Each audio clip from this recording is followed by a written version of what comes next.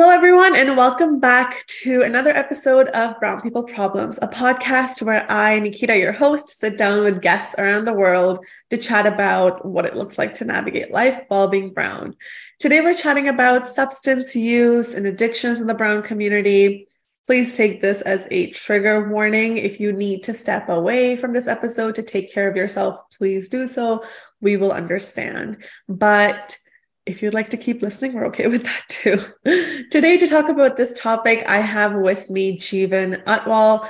Jeevan is a Canadian certified counselor, proud mama, and a first-generation Canadian from BC here in Canada. She works from a holistic and trauma-informed lens. She utilizes different approaches in her work, which include like person-centered therapy, mindfulness, inner child work. I know that's really trending on TikTok right now. CBT, and most recently, she's acquired EMDR in her roster as well. Jeevan basically believes that all individuals have the power inside themselves to make changes they need or desire, but often they just need a safe space and a supportive person to guide them along the way. When Jeevan is not in her therapist role, she actually really enjoys spending time outdoors with loved ones and cooking up a tasty meal. And when you're living in BC, yeah, you better enjoy your time outdoors. It's absolutely beautiful. But thank you so much for joining me today for this conversation, Jeevan. Yeah, I'm excited to be here and talk about this topic for sure. So thank you for having me. Yeah, absolutely. Absolutely. I know it can be... It's one that we actually haven't done on this podcast yet, just talk about like substance use. And I wanted to just have this conversation. We're going to obviously like a 50-minute or whatever, however long this episode is going to be. It's not really going to do justice to the entire complexity of this topic, but maybe it's enough for us to kind of just get started and get our listeners a little bit more like familiar with this. Right? Definitely. Yeah, I think just talking about it, starting the conversation is something that's so needed in the South Asian community, but also just with everyone that's dealing with loved ones that are dealing with substance use or they're dealing with it themselves. So yeah, anything I think is helpful. Yeah, absolutely. Absolutely. And we know like substance use issues are so prevalent, right? Like in the brown community and, globally, sure. But even if you just look at within like the South Asian context on the continent, there's a lot. And then when you look at the South Asian overseas population, especially in the West here in North America, it's quite prevalent. It's something that not recently, but I learned about only a few years ago. I just never maybe noticed it too much around me because it's so well hidden and hushed up. And also hidden, hushed up, I think. And also, I think for certain individuals in the population, accepted in a way. Like I know for myself, I grew up in an environment where it was kind of just what you did when you got together. It was, encouraged like to drink more and that kind of almost, I think for the men in general that I saw, it was the more you drink or drink more, it kind of proves like you're a man in a way, in that kind of sense. So it's when you kind of come up in that environment, it's hard to really see that, this could be, a substance that can be misused or that it's not healthy when used inappropriately and things like that. Yeah, it's like socially accepted, right? Especially alcohol. Like, it's socially like rewarded, because if you're that person who goes to a party and says, actually, no, I'm going to pass on a drink, you just get bombarded with questions all around, right? And people kind of like put this like serious look on their faces and they say, well, is everything okay? It's just so expected of you to drink. Yeah. And I mean, to be completely transparent, I'm that person that will say, I'm okay for today, or, I'm not drinking. And it's almost like, oh, what's wrong? Yeah, absolutely. And it's like, no, it's just, I'm making that choice. But I think because majority of people do like to have a drink, which, is completely fine. When someone says they're not going to do it, it's like, oh, you're not doing what most people are doing. Like, what's going on? Yeah. You feel like a bit of an outcast. A little bit. Yeah. A little bit. Yeah. I'm recently on a drinking hiatus myself for the last few months.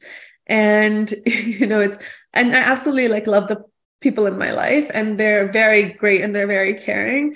But every time, I kind of go out with the same group of people, I get this well-intentioned, but this still sort of like surprise level. Still, you're still not drinking? Okay, like when are you gonna drink again? So it's alcohol is one of those substances that is just so normalized. And I also don't want to insinuate that the problem is the substance, because we know that it's not the substance that you're using, right? That's right. The issue. It's why you're using it. So I'm wondering, Jeevan, if you can just for our listeners define what actually is addiction. Yeah. So I think, of course, there's so many definitions out there, but one that I really like and one that I use because it kind of encompasses all the different varieties of, substances and impacts it can have is basically it can be a chronic or compulsive need for whether it's a substance, a behavior, or an activity that someone is partaking in that is having some sort of physical, psychological, social effect. And it's a harmful effect that it's having. And it can often cause well-defined symptoms of withdrawal when you're being abstinent from it. So whether that's anger, irritability, physiological symptoms, sweating, shaking, nausea. I think for a lot of people, when you think of substance use or substance abuse or alcoholism or any of those, it's always some sort of negative, quote unquote, negative substance that is causing those, but it can actually be any behavior, any activity that is having a negative impact on a person's life individually. Yeah, I really like, how you put that together, that it could be a substance, a behavior, or any sort of practice, right? A compulsive practice that can become an addiction. Or chronic, as I said too. I think in this community with like alcohol, for example, right? Like people use the term functional alcoholic. So it doesn't always look like a typical addiction you might see in, textbooks or on TV.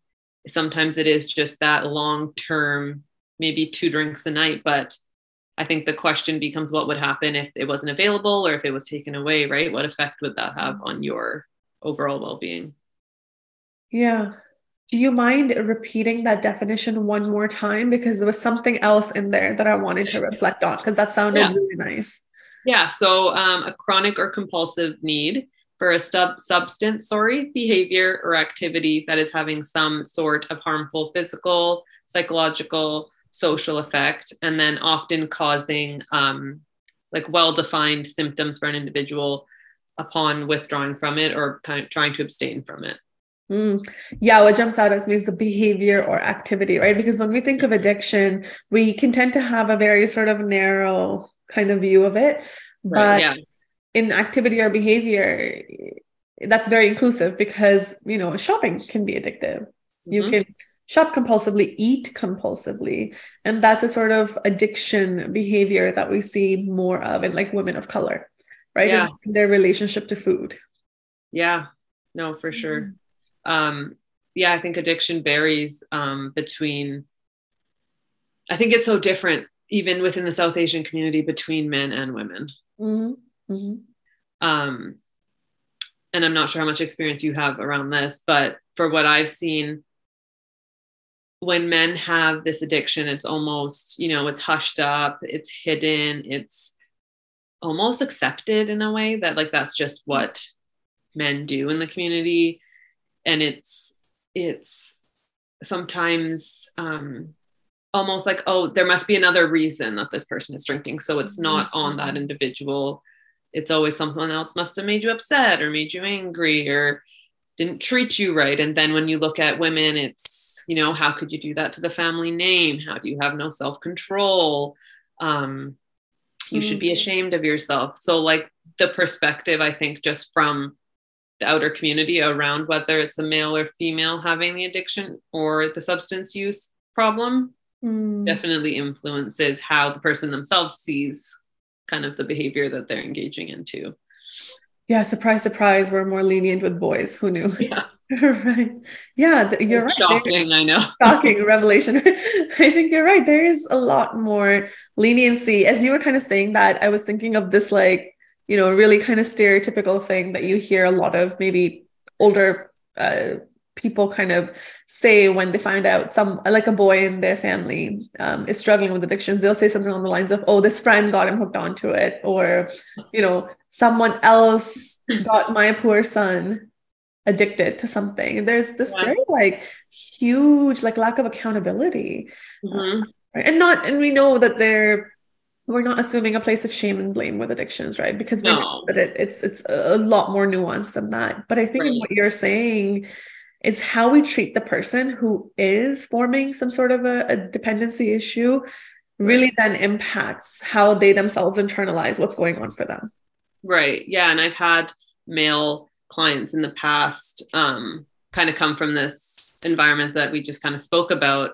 Yeah. And there's almost this sense of like resentment for them to be like, why didn't someone hold me accountable, which I've seen.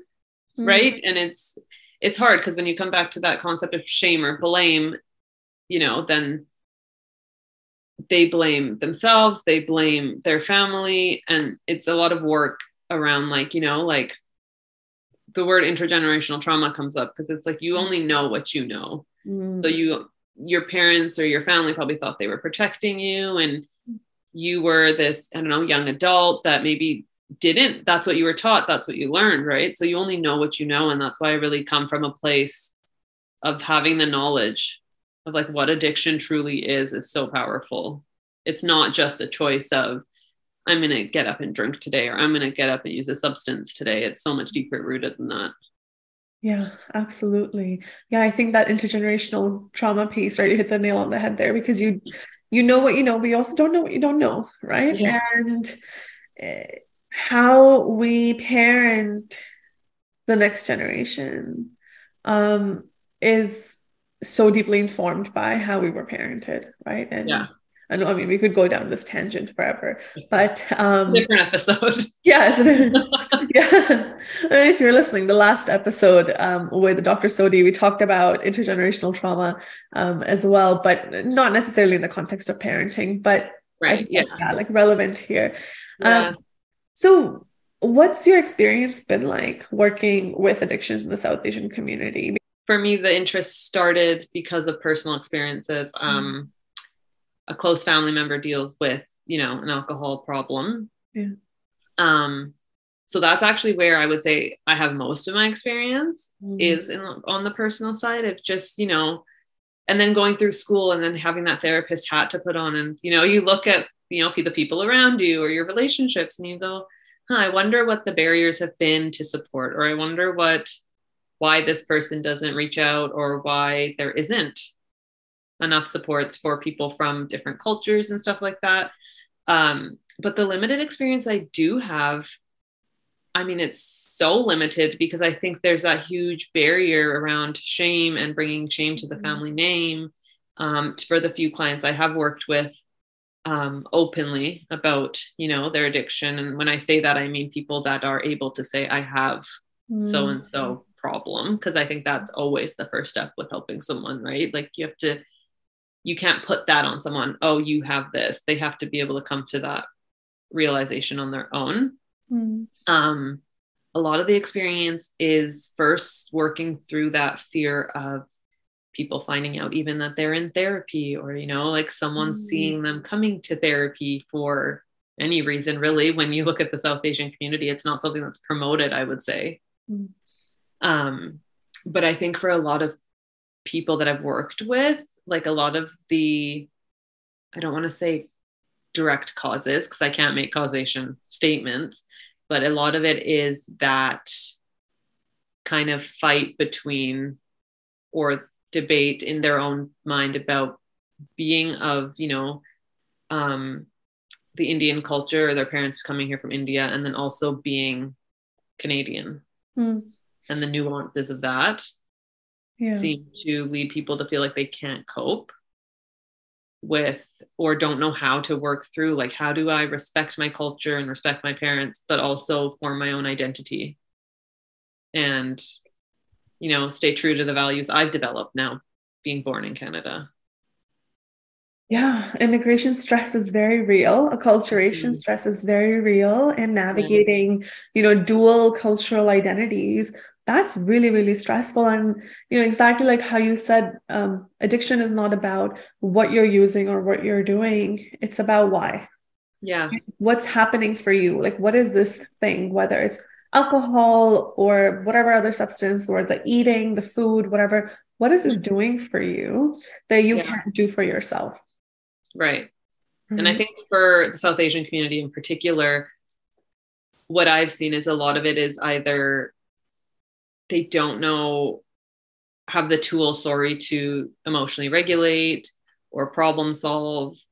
Because even from personal experience and working with families, a lot of it is, we don't talk about the problems. We just push them aside or we brush them under the rug. And then that builds, right, with your emotions, with your feelings. And a lot of the time people turn to substances because they just don't know how to cope or don't know how to deal with the issue at hand. Mm-hmm. Absolutely. Yeah. Absolutely. So they may turn to food or to substances to feel better. Yeah. Right? To regulate themselves. Yeah. And with food, I feel like it's not talked about enough, but just like that instant gratification, because when something tastes good, you're like, oh, this feels so good, or this tastes so good. Like we all have that thing that we're like, I'm craving that, or, I'm not having a great day. I would love to, have a bowl of ice cream or whatever it is for you. And it's just like that instant, like, oh, I just finally feel some sort of positivity or gratification in this moment. Yeah, absolutely. And it's often just that act of eating is what kind of like soothes the nervous system, right? Mm-hmm. As opposed to even like what you're eating. Right. Yeah. Sometimes when those actions become comforting, right? Your body remembers that. Exactly. Yeah, for sure. Yeah. Yeah. And then the more you kind of repeat that behavior, the more ingrained it gets, and the more kind of like solidified it becomes. Yeah. And it's interesting you say that, because I was thinking about, like, we kind of touched on it a little bit before the podcast about like how people will say, well, can't they just choose not to do it? Mm-hmm. Right. Or like they don't have the power to just not do it. It's not that hard. Just stop doing it. Like you hear all these messages that make it seem so easy, but like whatever the dependency is on, or the addiction is with, it actually, and I know for alcohol and certain illicit drugs for sure, it alters your brain. Like the way that it looks, the way that it works. So I don't know if you'd like me to share. Yes, please. Let's talk about that. Yeah. But using a substance like alcohol or like any illicit drug, or even, with eating in that, same category, that substance actually stimulates the reward center of the brain, and the release of dopamine that happens, that release right after you do that behavior. So again, like you're saying, it's not always the substance, but it can be the actual behavior. So the taking a sip of the drink, or using a drug, or hitting like, buy on Amazon or whatever it may be, it causes those pleasurable effects that give you the incentive to continue to repeat that behavior. Right. And then while it's doing that, while these chemicals are being released and these pathways are being built, it's actually weakening your kind of pathways in your decision-making part of the brain. So in the prefrontal cortex. So it's kind of simultaneously kind of doing this. Oh, yeah. And then because your brain gets so used to that, when you're like, maybe I'm going to try to stop, or maybe I'm going to try to stop drinking or shopping so much, or I'm going to set a limit, those pathways kind of go, whoa, where's that thing I need? And then you get those withdrawal effects. And that's why, when the withdrawal period can be so hard, because people are like, oh, if I just, use that thing or acted in that behavior, these feelings would go away. And so that short term is sometimes, in that moment for people, that short term feeling better is almost the easier route to go than, following through with that long term, because it can be hard to see like the light at the end of the tunnel when you're in that place, for sure. Yeah, no, that was really well said. That's a really great explanation of it. I think, yeah, because there's so much shame and stigma around substance use, right? That we it almost becomes a moral flaw. Yeah. Yeah, right. They really hold against someone. But like in actuality, and underneath the surface of what seems like a conscious choice, it's more complicated than that. Right. And I think we talked a little bit about the social acceptance of like drinking in particular and some, some drugs that people use recreationally. When you're doing it socially or when you're in an environment where, other people are doing it. So I can try this or I can do this. You may not even know that by using it, whether it's a little bit or a lot, depending on other factors in a person's life, genetics, trauma, emotional distress, like all of that, like these pathways can start building from that first use. So it becomes something that's a physiological dependence or a psychological dependence. Mm-hmm. And I don't think like for majority of people, that's not the intention. Nobody wants to be in a place where they rely on a substance. Right. And I think looking at it from that compassionate lens of like, when you think about people who are suffering with addiction or dealing with substance use, nobody wakes up and goes, I want to be addicted to something, or I want to rely on something to make me feel better. Yeah. So I think compassion is something that the kind of whole world or the community could use around people who are dealing with these challenges for sure. Yeah, absolutely. And especially when, that dopamine system becomes really reinforced. My understanding is that it reduces your brain's ability to produce dopamine naturally. Yeah. Right. So then you really get hooked onto that substance. And then that's where you see like you're feeling great when you're using, and then your body can't produce it naturally. So then you go into like, whether it's when you're hungover or coming off of a high or something, like you're feeling depressed, low mood, it's because your system can't produce it on its own. So then your only real way to feel better in that moment is to use again, so you can kind of feel those good feelings again. Yeah. Use again, participate in that behavior again, whatever, if it's like eating or shopping. Yeah. I'm curious. So, we've talked a little bit about the actual, like, obvious, like, substances, but what are some of the other practices that you've maybe seen, like, personally, professionally, that constitute as like dependency, addiction behavior? I think, wow, there's so many, but I think one of the big ones that I've seen in more recent years, maybe because again, like we're getting more open about talking about these things as well, but control over eating. So not always overeating, but having the control over what I'm putting in my body can become very compulsive and like chronic, and like the anxiety related to that. So if I'm not in control over what I'm eating, my anxiety's being heightened. But if I feel like I have that control over every kind of food I'm putting in my body, I don't feel the anxiety. And also working out or physical activity of looking a certain way and like the counting calories. So that whole kind of diet culture is something I find people have become either very obsessed with or dependent on having that control, so they can look a certain way because, social media, again, that's another whole other rabbit hole we could go down. Yeah. But the expectations of how you should look to be accepted or desirable, people are developing these compulsive or chronic behaviors to try to fit that mold. Yeah. Yeah. Yeah. Especially with exercise. I'm glad you brought that up, because that slipped my mind there for some time, but it is, I guess objectively it's healthier for you, I guess. Yeah. But it's something that's so socially rewarded, right? And I've, heard people in my personal life say something like, well, I need to go to the gym for that like dopamine hit. But at what point would you say that, say, excessive exercising becomes concerning? Yeah, see, that is like, even when you say that, it's like, oh, like that is when you think about that question, you're like, wow, it is so socially accepted. It takes a second to like, be like, hey, what is the line? Yeah. Right. I think from what I've seen and my experiences as a therapist, it's when it almost becomes like all consuming, like that's the focus. And again, what would happen if you couldn't work out, or what would happen if you had to, you were in a rush and you had to stop at a Subway or Chipotle or something and grab food and you couldn't you didn't know what calories were, what the macros were in it, right? It's that when it starts harming you in a psychological or physical or behavioral way. So for a lot of people, it's like being so strict on their diet that their body's telling them they're hungry, right? So their physiology is saying you're not eating enough. Yeah. Right. And that obviously becomes harmful in so many ways, like your lack of energy, you're not getting your nutrients, you're feeling fatigued.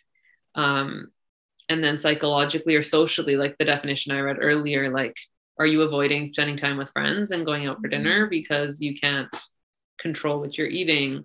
Or you're kind of isolating yourself because you look in the mirror and you don't like what you see, or you're having body dysmorphia now, right? Due to that control. So I think those are easier to mask, though, like you're saying, because it's seen as such a positive social thing to be working out all the time and eating right.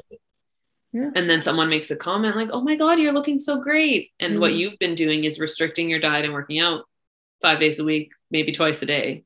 And then that's almost another dopamine hit of, oh, what I'm doing, it's working. Like that makes me feel good when people say nice things to me. Yeah. Right. Yeah. So it's a hard one for sure. Yeah. Because I wonder about, like, again, where do you cross the line from discipline to dependence, right? Because it can be very, again, celebrated that, wow, look at her, she's so disciplined. And I guess that is a good trait to have. But then what would happen to you if you could, like you said, couldn't work out? Or what would happen to you if you removed this thing from your life temporarily? Yeah. How would that impact you? And I think that's the difference I see between clients I have that are disciplined. They eat healthy most of the time. They work out regularly, versus people who are struggling with, I would say, like having some flexibility or like letting it go, or even thinking about what would happen. Like I ask clients sometimes, how would it feel? Like, we're not going to ask you to do this, but how does it even make you feel for me to ask you, how would it feel not to work out today? Or how would it feel to buy a meal or make a meal, but not track everything that you're putting in it? And you kind of see with the people that are disciplined, it's like, oh yeah, like I can totally, enjoy myself once in a while. Like that's totally fine with me. And then the difference between that and someone, you can see the anxiety, like kind of even coming out through their body language, and they kind of go, yeah, that's already bringing up all these kind of anxious feelings for me, or it's making me, feel shaky or sweaty, or the physiological of it all, right? Yeah. So contrary to popular, yeah, exactly. Yeah. So contrary to popular belief, discipline comes with some flexibility. Yeah. Right. You try to be 100% disciplined. We all know at some point we are not perfect. At some point there's going to be something that happens, whether it's internally with us, like we just, like people talk about binge eating because they've been controlling themselves for so long, or something external happens, like you're running behind, or you don't have time to cook, or you can't go to the gym. Something's going to test that. And sometimes that's the point where my clients go, I didn't realize this was our issue until X, Y, or Z happened. And I realized the way I'm feeling maybe isn't the healthiest when that happened. Yeah. So often you recognize like your compulsive behavior when that behavior can't be executed. Yeah. And I think, again, for a lot of people, that takes time to accept that. It might happen a couple of times before they really look at it, right? Like anything, I think in therapy, it takes us all time on that journey to recognize where we need to make changes, and we need to feel safe, and we need to feel secure with who we're talking to be able to bring that to the forefront for sure. But I have seen it kind of happen in that way several times. Yeah. That's really interesting stuff, isn't it? Yeah. There's so much there just in that kind of, just with food or exercise, like that's this whole area. Yeah, absolutely. Well, can you share a little bit more about what, according to just like research and literature out there, what are some of the things that can contribute to developing any sort of dependency later on in life, whether it is to substances or behaviors? Yeah. So I think there's obviously so many factors, and they differ so greatly depending on who you are as a person, where you grew up. But research everything I've kind of read on, worked with clients. Definitely like childhood history. So like how you were brought up. Were you lacking any sense of, I guess, what you need? So whether that's attachment, safety, any of your basic needs that weren't being met, emotional availability from caregivers, that all kind of affects, I think, as you grow up, like whether you can feel safe, can you emotionally regulate? Do you have more anxiety than I don't want to say more anxiety than normal, because I feel like we all experience anxiety on some level, but more, I guess, anxiety in the way that's kind of interfering with daily life. So childhood, and then just ability to be able to regulate yourself in general. Sometimes we can develop just through life experiences, challenges with that. If you have, certain mental health, challenges. So whether that's depression, anxiety, bipolar, like anything that, you have to learn to cope with, or can be difficult to cope with. And one that I really wanted to mention that I don't feel like we talk about enough is chronic physical health or chronic health. Because getting a diagnosis of a physical health condition or a long-term condition, or having an experience with a physical health problem that can be traumatizing or cause a lot of stress, like that has such a big impact on a lot of people that I've worked with, saying that was the event that happened and then I didn't know how to cope. So I think it all really comes back to a lack of either, not being taught skills and strategies to cope with different things in your life, or an event happens when you're in your adult life and then it's like it's so overwhelming and it's hard, you don't maybe have the supports in the community, or maybe you don't have a great support system at home, where you're lacking those tools to be able to cope and process through that stuff. So a lot of the time, having something that's depending on whether it's a substance or behavior, is either distracting you or can help almost make the feelings go away temporarily. But most of the research shows that a lot of it is a coping. It comes from you're trying to cope with something and you don't feel like you can within what you have in yourself. Yeah, you're trying to make those like uncomfortable feelings go away. Yeah. Sorry, that was a very drug out. No, not at all. I think that was very thorough. But yeah, I think exactly like coping. It all comes down to coping and emotion regulation, right? Which is just like a fancy way of saying coping with our emotions, our ability to decrease the painful emotions and increase the positive, the more pleasant emotions. Yeah. It really comes down to your ability to do that. Yeah. And I think a lot of people don't talk about it enough, but like with physical health or chronic health conditions, I just have this huge interest now more recently into the the link between physical health and our mental health, right? Like when you get a client in and they've maybe just had a heart attack and their whole life has now flipped upside down. Yeah. They have to change the way they're eating. They have to change the way they're moving, thinking to, make sure that they're taking care of keeping their heart healthy. Like that can cause a variety of then aftermath of mental health, like you're anxious now because a lot of people don't want to have another physical health problem. You're depressed because you can't do the things you used to do, or you have to pause the things you used to do for fun, or change the way you're eating. So I think that's something that really I've seen, like the link between using certain things as a way to cope with that physical health problem. And I think the exercise that we were talking about is a big one, because it's like, okay, well, that's a way I could stay healthy. It can't be bad for me. Yeah. Right. So I think, just that link, I think it needs to be talked about more. Physical health, mental health is so connected. Yeah. And I don't think there needs to be, I feel like there's almost like this line dividing like doctors and like mental health specialists. Yeah. But I think it's so intertwined with each other. Yeah, absolutely. I've been slowly making my way through The Myth of Normal by Dr. Gabor Mate, where he just talks about, like nervous system development and like what's happening for you externally, how it internally impacts your body. And it's just an area that we haven't explored enough. And now, thankfully, we're starting to, but it's interesting too, because I think people don't expect to hear things like that when they go to therapy. Yeah. Right. And almost like it can sound like kookyville a little Yeah. bit. So you really got to back it up with like a lot of science and like visual aids and things like that. But yeah, definitely. When you tell people like, like your anxiety or like your gut health and your brain, like it's all connected. They're like, what? Yeah. Like, some more proof about this before you sell me on this topic. Yeah, exactly. Yeah. Oh, it's so connected. So you mentioned a little bit about the dopamine already, but I'm curious, are there any other ways in which addiction can change the brain or change like the nervous system?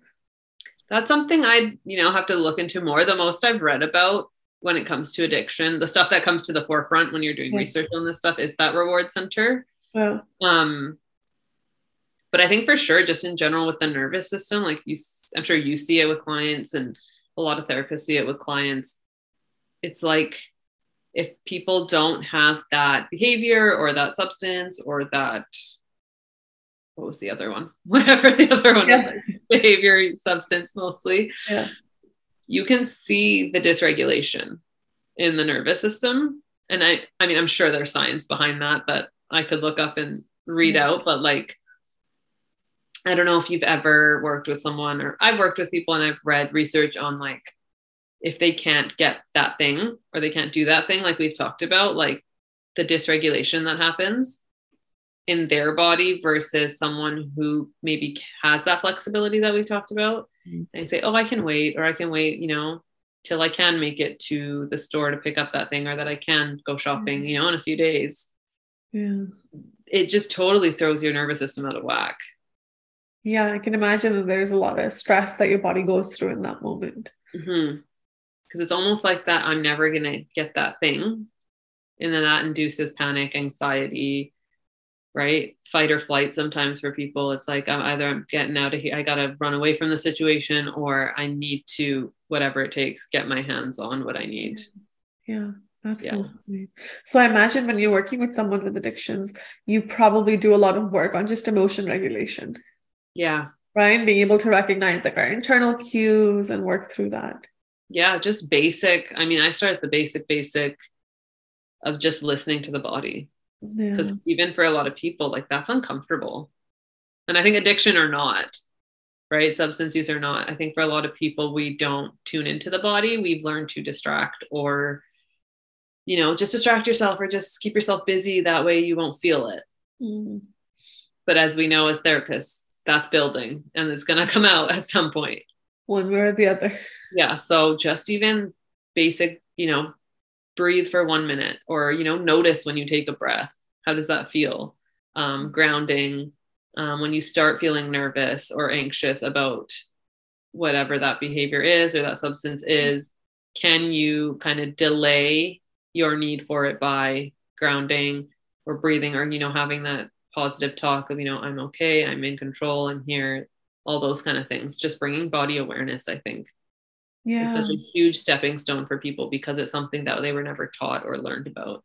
Yeah, absolutely. Because then you got to build your capacity to be able to regulate distress, right? So it's less likely to push you into a place where you feel like you have to rely on some substance. Yeah. And I think you say that like your body needs to learn how to deal with distress, is because I think a lot of people dealing with any addictive behavior, that's almost what got them there in the first place. Yeah. Was the inability to deal with discomfort or stuff. Yeah, absolutely. Yeah. Oh man, when I think about our people, when I think about like the larger South Asian community, like there is just, such a gap in like emotion regulation. Yep. Right? I imagine you now being a mom, I imagine, it's probably part of now how you want to raise your child. And if I ever have children in the future, probably that would include it. But like, if you think about it, like our parents and then their parents and their parents, like as a culture, larger culture, we've been stuck in survival mode for generations. Yeah. There hasn't been space for something like this. Yeah. And I think you kind of just sparked this thought in my head. I was reading an article. Oh, I don't remember the therapist's name, but he has a blog. I'll have to get it to you. Yeah. But he was talking about going to his parents when he was dealing with his anxiety as a teenager. And because we've been stuck in survival mode for so long, like, you know, most of our parents came here wanting to build a better life. They were focused on working, creating stability, having enough money to put food on the table, clothes on our backs, all that kind of stuff. That when he approached his family, it was almost like get over it. Like, we don't have time for that. Like, we are trying to make a life for ourselves. Like, almost like, how dare you have the privilege to have these types of concerns or even be anxious. Right. Yeah. For them, it was like, we're just worried about making it through another day and kind of making our foundation here in this new country. Absolutely. There's so much shame around it. You know, like, we've given you everything. What do you have to be anxious about? Or what do you have to be stressed about? And it's interesting because, again, when I say knowledge is power, a lot of our parents don't even know that they probably have been experiencing depression or anxiety their whole life. Oh, yeah. They don't know how to label it or don't know the symptoms of it. Yeah. And like, even for, you know, that generation of people, aunts, uncles, parents in my life now, they're actually, it's interesting because through talking with my family or talking with people, they're able to say like, well, yeah, I was definitely feeling anxious. Yeah. Right. But like 15 years ago, I don't think anyone in my family of that generation would have said that. Yeah. Because they just didn't know that was what they were feeling. They just thought that was normal. Yeah, exactly. It's very normalized. Yeah. It's the sense of chaos that our communities have been living in. It is so normalized. This is like a totally huge side, but I am at the age now where I have started receiving a lot of unsolicited comments about starting a family.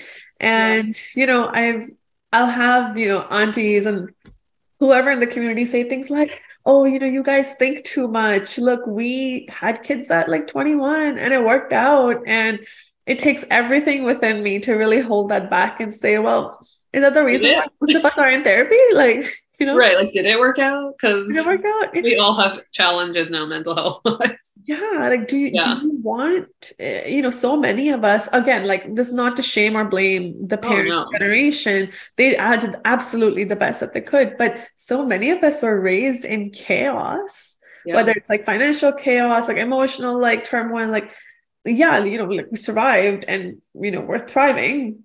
Right. But there's a huge caveat there. And is that how you want to do it for yourself? Right. Yeah. I think the one thing for me, because you hear so much kind of like you said, is like, well, we gave you everything. We did the best we could. Right. That's never a message I want to pass on. Because like, as a teenager, I remember being like, and this is no kind of shame on my parents or anything. Again, like, you know what you know and you don't know what you don't know. Exactly. But it's like, I just remember being that snarky attitude-y, like 16-year-old being like, you chose to have us, so like, don't put that on me. Right.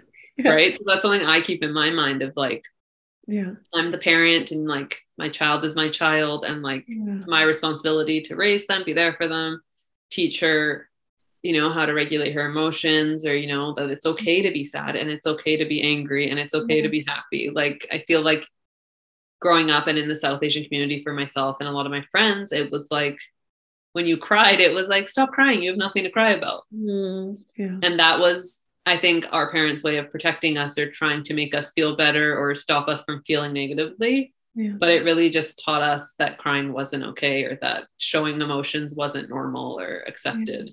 Yeah, because that's probably how they, again, dealt with their own pain, right? Or their again, when you're trying to build a life for yourself in a new country with you can't speak the language. It's like, I feel sad, but I don't have time for this because I need to keep my shit together. Sorry for my family. Yeah, you're in survival mode. Absolutely. And it kind of just keeps happening unless we break it somehow. Exactly. But yeah, that like growing up in chaos and just maybe intergenerationally too, just like having that passed down, that can really contribute to us not knowing how to regulate our emotions, right? Which can kickstart maybe some dependency for so many of us. I'm curious, how would you encourage our listeners to challenge the stigma towards addiction, not just like within their community, but also within themselves? Because I'm hoping that this episode made some people like a little bit uncomfortable. It got them like thinking a little bit about their own biases. What would you want to say to our listeners? I would say I always come back to like, first of all, you got to have the same self-compassion that you would have towards your friends and family for you. Like if this is someone listening that is, thinking about cutting back on a certain thing or wondering if it's an issue, like be compassionate for yourselves, right? We're all doing the best that we can be doing with what we have. And also, like I've said before, like learning about what it is, like when it comes to substance use or addiction, I feel like knowledge is power, like really understanding that, it's not a choice. Like people aren't waking up choosing to live this life. And at some point, this was maybe the safest thing for you to do to cope with whatever you were going through. Maybe you didn't feel safe enough to talk about it because, again, like we just discussed for a few minutes, it wasn't something that we were made to feel comfortable or safe about discussing it within our family homes because it would bring shame or it would bring embarrassment. Yeah. So we're truly, I think most people are doing the best they can with what they have. So bring that self-compassion. I think learn what you can. And as hard as it may be, reach out to somebody, whether it is a family member you're comfortable with, a friend. If not, reach out to a professional. And if they're not the professional that can support you, I'm sure they can guide you towards someone who can. Yeah.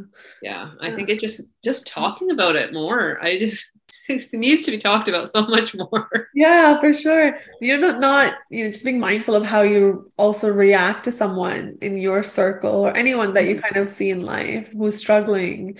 It's not turn your nose up at them, right? And just be curious about what's happening for them, right? Instead of like just painting them with just this like brush of like a like moral flaw. Can you just be curious about, well, I wonder what's happening for this person that is pushing them into this behavior.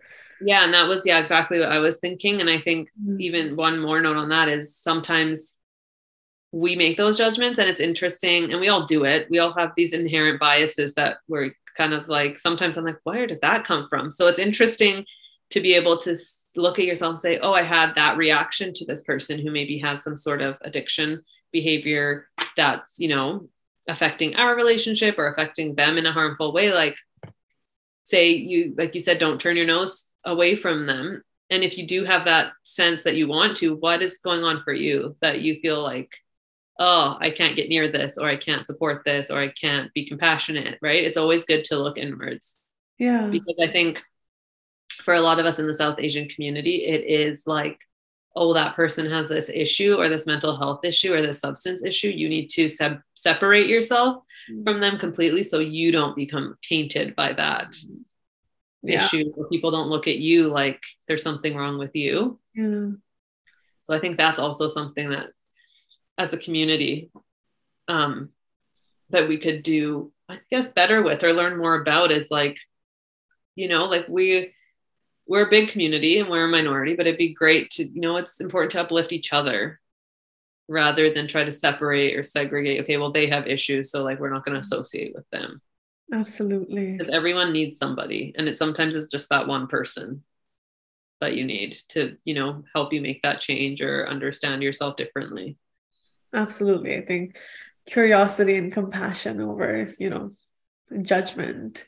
They go a long way. Yeah. I mean, being a therapist, right? Non-judgment. That's the number one thing people are looking for when they walk through our doors, is just somewhere they can put all their stuff on the table and people aren't making faces or judging them. Absolutely. Yeah. Did you have any books or articles that you'd want to link down below for listeners who are interested in reading a little bit more about this?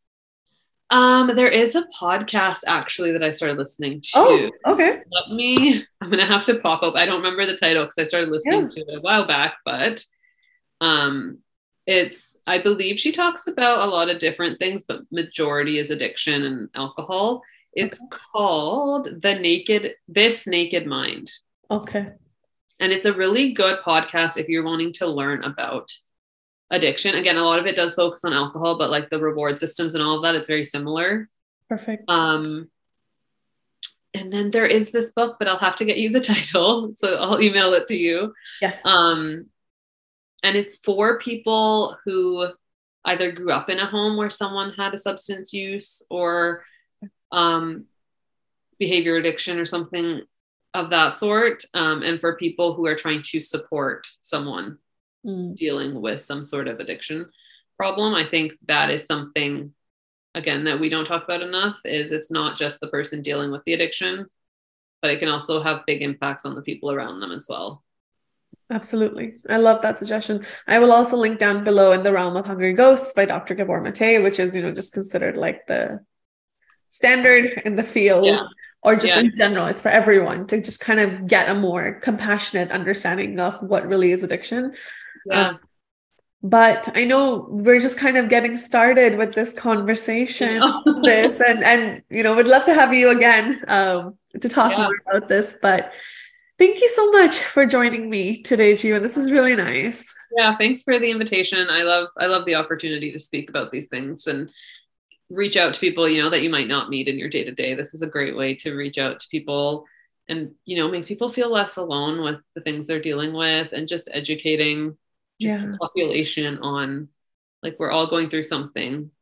And especially in the South Asian community, like, we don't need to feel embarrassed or shameful. Like, we all have stuff going on. So thank you for creating this platform for us to talk about these things. Thank you. Yeah. And for everyone listening, I will link below Jeevan's socials and how to find her if you want to get in touch with her. And stay tuned for our disclaimer. The guest and the host of Brown People Problems do not offer individualized therapeutic or medical advice, and our conversations should not be interpreted as such. This podcast is not a replacement for therapy. This podcast exists for educational purposes only. Please consider your circumstances and engage with the content mindfully.